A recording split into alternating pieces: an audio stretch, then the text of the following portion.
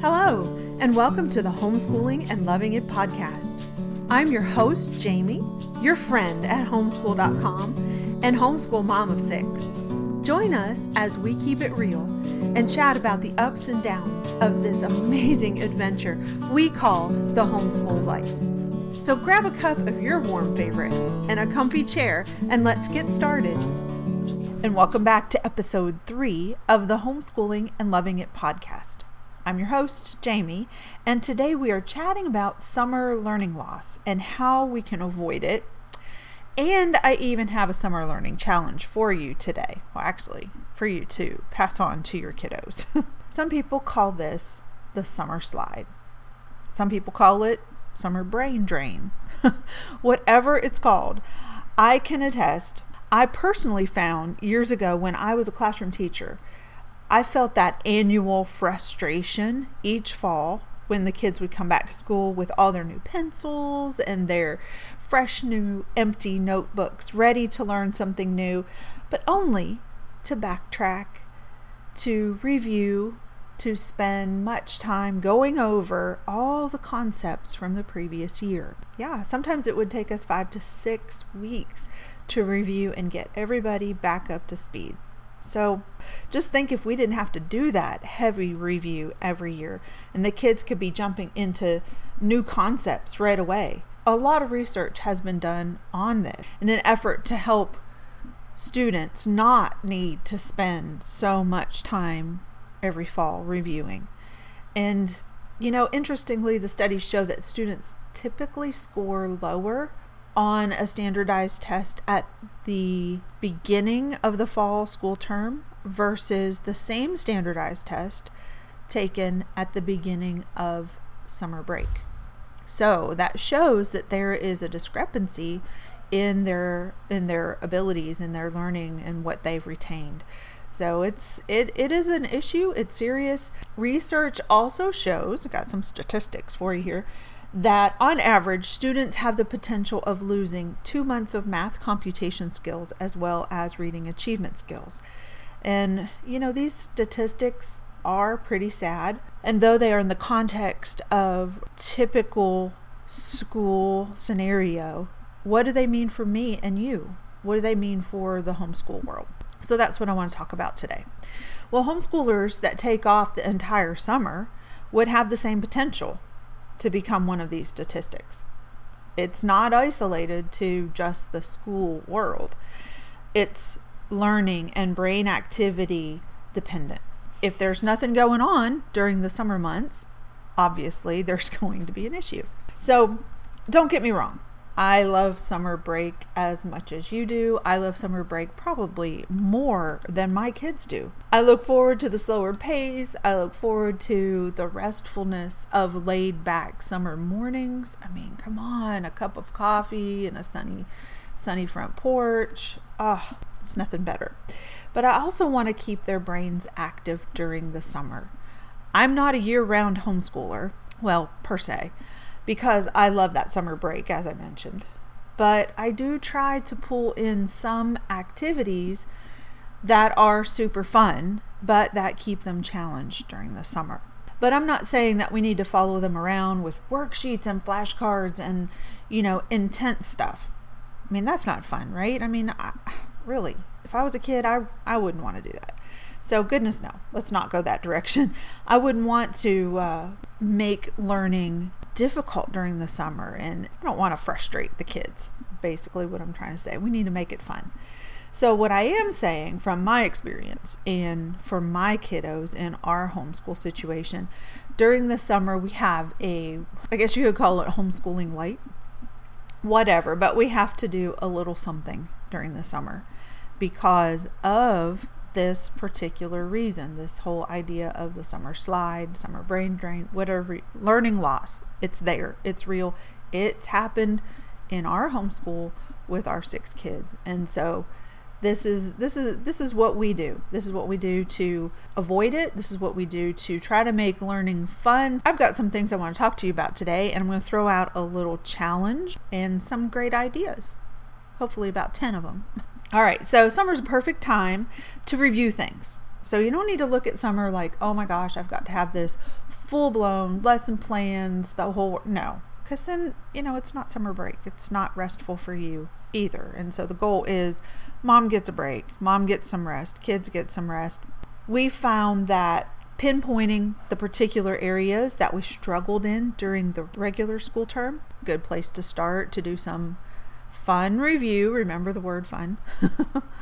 It's also a great way to smooth some rough patches out. Maybe it wasn't a big deal, not a big struggle, but you've got a few patches that, the kids could have done a little bit better on. Go back to those and create some fun learning in those areas, or find something really fun online that will help them review and practice those areas.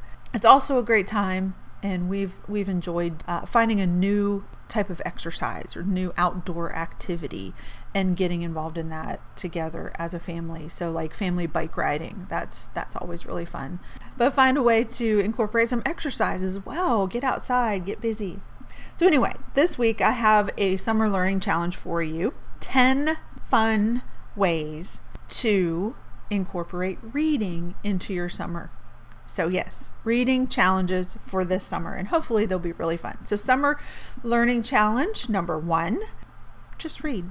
More statistics, but experts seem to think that reading at least 6 grade age appropriate books during the course of the summer will curb that summer learning loss, that brain drain or summer slide, whatever it's called. But don't turn reading into another chore. Don't make it, super stressful. You have to read for this amount of time. I'm setting the timer, Don't make it stressful. Try to find books and things that really interest your kids. So that brings us to challenge number 2. Visit the library. Make library visits part of your summer routine, like every Monday morning, go check out new books, or whatever day your library has some really fun events, because I don't know if yours is like ours, but there's always something really fun that they have scheduled each week at the library. And in my conversations recently with librarians, they love homeschoolers. So I'm sure there are some great things going on at your library. And then while you're there at the library, let the kids choose their own books. It may be just some silly, maybe it's a Diary of a Wimpy Kid. That's super silly, but they're reading. They are reading. So just encourage them to pick their own books. And then that's kind of intrinsic motivation right there because they chose it. All right. So challenge number 3. Join a summer reading challenge. That could be at your library, because most libraries do this. But there are other summer reading challenges outside of the library. Like Scholastic holds one. I think it's called Read-a-Palooza or something really crazy fun like that. And even Goodreads, that online book site, that they're holding a summer reading challenge. So find one that your family thinks is exciting and fun and that they want to get involved in.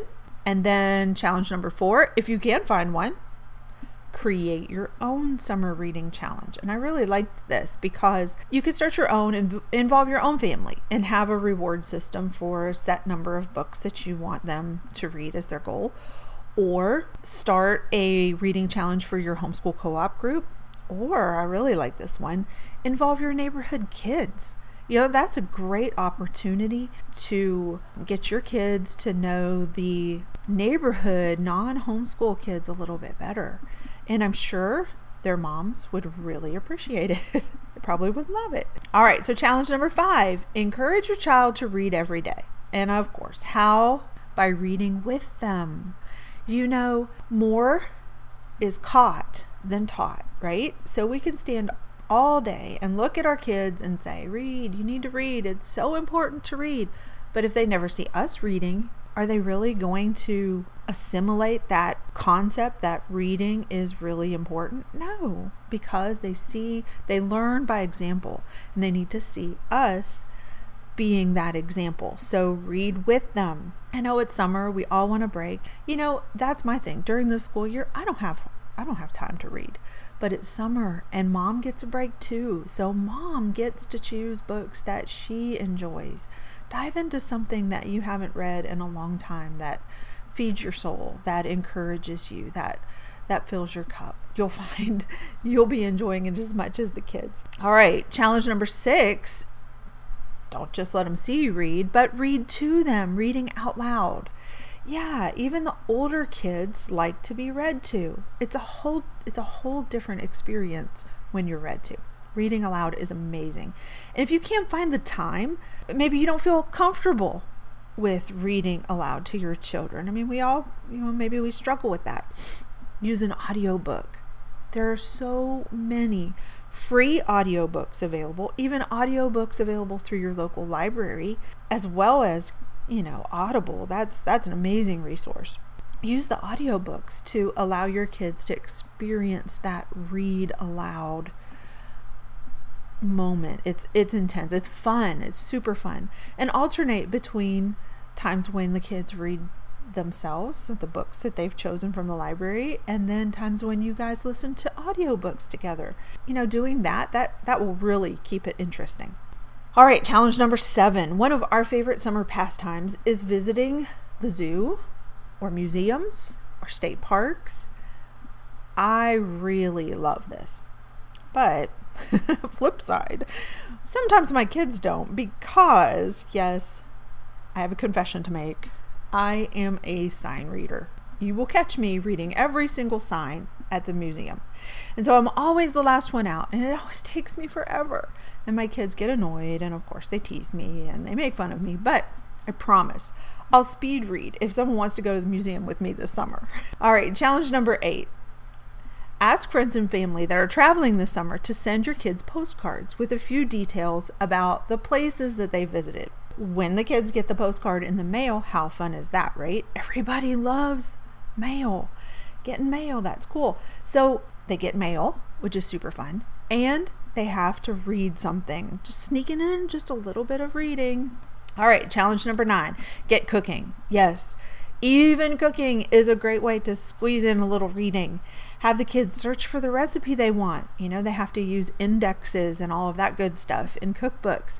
And then they can plan and determine what they have and what they need, make a grocery list. And you can even go to the grocery store. And the flip side of that ties into math. So that's pretty cool. Quite an adventure, though. Get cooking. All right. And then reading challenge number 10. Play board games. Yeah, you heard me. You don't need to go buy those fancy learning games specifically designed for reading. The good old-fashioned games like Scrabble, Monopoly, and even Boggle are perfect for reading, practicing spelling. It's awesome and super fun for the entire family. Well, that wraps up our 10 summer learning challenges for this week. I hope you found a few easy ideas for challenging your kiddos without officially schooling during the summer.